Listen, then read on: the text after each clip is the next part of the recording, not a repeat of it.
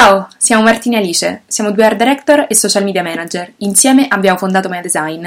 Il titolo del podcast di oggi è l'improbabile collaborazione tra ClioMakeUp e Nove25. Vi abbiamo già parlato di questo argomento la scorsa settimana quando è uscita la notizia, il 13 dicembre, nelle storie, ma abbiamo deciso di ampliare un pochino il discorso sia in seguito, ai risvolti che ha preso questa storia da Clio, sia perché volevamo soffermarci in maniera più specifica su alcuni punti che riteniamo importanti. Allora, facciamo un recap. Vai Ali. Allora, che cosa succede? Il 13 dicembre esce una collezione di gioielli che prevede ciondoli, bracciali e orecchini, scusatemi, firmata appunto ClioMakeUp per Nove25. La collezione si chiama Nove25 e ha come protagonisti gli emoji, li potremmo chiamare, gli elementi grafici che caratterizzano e connotano il brand ClioMakeUp. La collezione è acquistabile sia in negozio, quindi nel physical store di Nove25, sia sul ClioMakeUp Shop, che è il sito dove Clio vende anche e principalmente i suoi trucchi. Chiaramente l'uscita di questa collaborazione ha creato un po' di scompiglio perché non ci si aspettava che Clio potesse collaborare con un brand come Nove25 e poi approfondiremo l'argomento.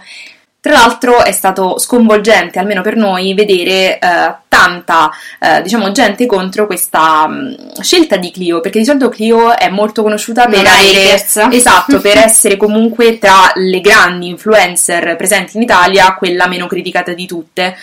Chiaramente anche lei a volte purtroppo viene massacrata, però tendenzialmente è la persona un po' amata da tutti, è difficile che qualcuno le si scagli contro. Invece in quel post, se voi andate a vedere i commenti, l'80% sono commenti negativi, ma molto molto negativi, in merito proprio a questa questione, quindi non su di lei, ma su questa specifica collaborazione, il che già fa capire che c'è qualcosa che non va, e se è evidente a molti utenti che non si occupano di branding, vuol dire che poteva essere evidente anche a lei e al team Nove25. Quindi ci sembrava interessante approfondire questo argomento, ovviamente non a livello personale né su Clio né per il brand Nove25. Noi amiamo entrambi i brand, usufruiamo di entrambi i brand da moltissimi anni, siamo fan di Clio a livello personale perché è una donna che è riuscita a costruire un impero mediatico e imprenditoriale non indifferente, quindi noi parleremo solo dal punto di vista tecnico e teorico proprio delle collaborazioni tra brand. E soltanto su questa specifica collaborazione, quindi questo non sarà una critica né a ClioMakeUp né a Nove25, è una critica a questa specifica collaborazione tra i due. Allora, ci sembrava opportuno iniziare questo podcast spiegandovi un po' come funzionano solitamente le collaborazioni tra brand e, per chi se lo stesse chiedendo, sì, ClioMakeUp è a tutti gli effetti un brand. Di solito due brand collaborano perché sono affini in qualcosa: estetica, valori, target e via discorrendo. Molti di voi in direct ci hanno appuntato questa specifica cosa che abbiamo detto, e che quindi due brand che collaborano devono avere target affini, perché ci avete detto che le collaborazioni servono proprio a questo, ad ampliare il target, e questo è assolutamente vero. Il punto però è che bisogna ampliare il target rimanendo sempre nella nicchia di mercato che si è scelta. Per intenderci, noi di Mea è ovvio che vogliamo allargare il nostro target e raggiungere sempre più follower che però sono interessati al nostro brand e a quello di cui parliamo. Se ci sono gli appassionati di barca a vela, sicuramente non saranno interessati al nostro brand e quindi non ha nemmeno senso fare una collaborazione con un profilo Instagram che si occupa di barca a vela, perché tanto quel target, seppure ci sente nominare, non sarebbe mai interessato ai nostri prodotti o ai nostri servizi. Quindi è vero che Nove25 ha e avrà sempre come obiettivo, come quello di qualunque azienda, di allargare il proprio target e quindi di prendere sempre nuovi clienti, ma bisogna stare attenti a, non uscire da quella che è la propria comfort zone, nel senso, io compro Nove25 per un determinato stile, per un determinato allure che mi piace.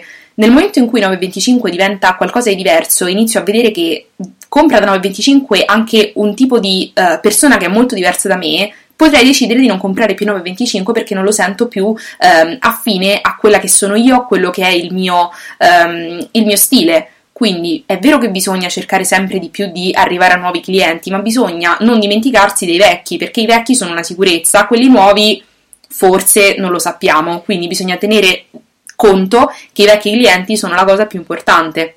L'obiettivo infatti dovrebbe essere, quando si cerca di allargare il proprio pubblico di riferimento, cercare, se il nostro pubblico di riferimento che ne so, è il prototipo Martina, noi dobbiamo cercare di raggiungere altri 10 Martina che magari ancora non conoscono il mio brand, non 5 Alici, perché le Alici non sono il mio target di riferimento, non sono interessate al mio brand né al mio stile e quindi non sono un potenziale cliente per me e non mi interessano. Quindi, a nostro avviso, questa collaborazione non funziona su carta e, secondo noi, potrebbe non funzionare anche poi concretamente nelle vendite perché c'è una totale mancanza di affinità stilistica, valoriale, estetica, di pubblico di riferimento, totale tra i due brand. Non hanno neanche un punto in comune, a nostro avviso, se non che sono entrambi italiani, ma non è abbastanza per costruirci sopra una collaborazione. Quello che vi consigliamo di fare è andare sul profilo di ClioMakeUp Instagram semplicemente e subito dopo andare sul profilo Instagram di Nove25. Diciamo che è lampante anche a una persona che non ha mai sentito parlare di queste cose la differenza abissale che c'è tra i due brand. Quindi insomma fatelo anche subito così vi rendete conto esattamente di quello che stiamo dicendo. Una ragazza nei direct ci ha scritto a me però ha fatto piacere vedere una collaborazione tra due persone, due stili insomma tanto diversi, quindi non sono d'accordo con quello che dite.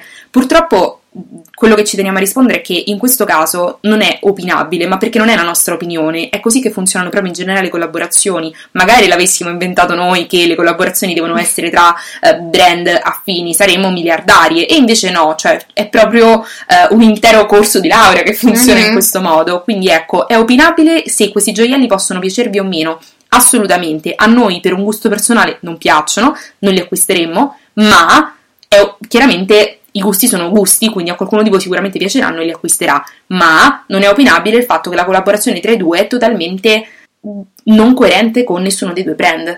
Per parlare, diciamo, in lingua pubblicitaria, questa collaborazione può piacervi o non piacervi, ma non funziona.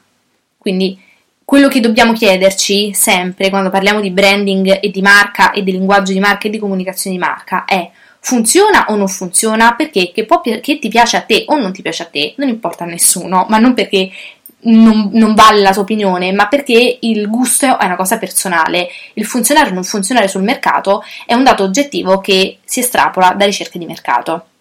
Se volete capire invece un esempio di collaborazione che funziona in questo caso, potete dare un'occhiata alla collaborazione che Nove25, insomma per rimanere in tema, ha fatto qualche anno fa con Massimo Bisotti.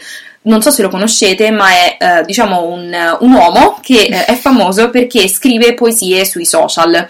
Già questo elemento rappresenta di per sé un motivo per cui ha senso che i due collaborino, perché Nove25 si posiziona come un brand un po' di nicchia, un po' outsider, in cui vanno a comprare le persone, esatto, un po' alternative. Insomma, chi compra da Nove25 tendenzialmente non ama Pandora, per capirci. Quindi Massimo Bisotti rappresenta perfettamente ed incarna perfettamente tutti i valori del brand Nove25. È nata da questa collaborazione un anello con una scritta che è Mai contro cuore, che è diciamo il payoff di questo Massimo Bisotti. L'anello è totalmente realizzato però in stile Nove25, quindi si vede una perfetta fusione tra i due brand. Lo stesso giorno, diciamo, dell'uscita della collezione e l'arrivo delle prime critiche, Clio ha fatto una serie di storie dicendosi molto dispiaciuta, insomma, per i commenti negativi che stava ricevendo e lamentandosi un pochino del fatto che nel momento in cui il suo brand e la sua persona usciva leggermente dal seminato e dalla retta via, insomma, che si era costruita, iniziavano a piovere insulti e commenti negativi. Secondo noi il vero problema è che Clio si è posizionata in un mercato che presidia praticamente solo lei in Italia e c'è da darle merito per questo. Lei ha iniziato su YouTube quando YouTube era agli albori e si è sempre mostrata come una donna dai gusti estremamente semplici e non c'è assolutamente nulla di male in questo, è semplicemente un posizionamento come un altro. Anzi, è stato secondo me il motivo anche del suo successo, perché a differenza di chi magari, non lo so, di una Kiss and Makeup che ricercava qualcosa di un po' più diciamo luxury, lei invece è rimasta su un posizionamento appunto molto semplice che è riuscita a mantenere nonostante poi si sia elevata da un punto di vista anche banalmente, voglio dire, di status sociale, perché è evidente che partendo da fare video su YouTube è diventata un'imprenditrice.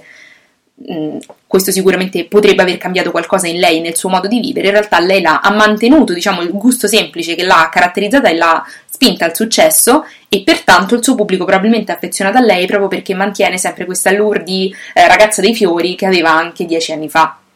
Esatto, Clio è la donna in cui ci possiamo riconoscere, perché mi rendo conto che seguire un content creator o un influencer o chi per lei che va in giro solo con Chanel, orecchini di diamanti e vestiti da centinaia di migliaia di euro possa risultare difficile immedesimarsi. Invece Clio è proprio la donna in cui noi ci immedesimiamo, perché non spende cifre esorbitanti per i suoi accessori, non è particolarmente amante del lusso, diciamo, è sempre rimasta una ragazza prêt-à-porter, se non possiamo solo, definirlo. non ha mai avuto, non ha mai utilizzato la chirurgia estetica, che anche questo è un elemento importante, nel senso che tutte le sue colleghe sono ricorse alla chirurgia estetica, e parliamoci chiaro, non c'è assolutamente nulla di male, noi non siamo per niente contrari, anzi, avendo i soldi anche noi saremmo su quel insomma lato della sponda.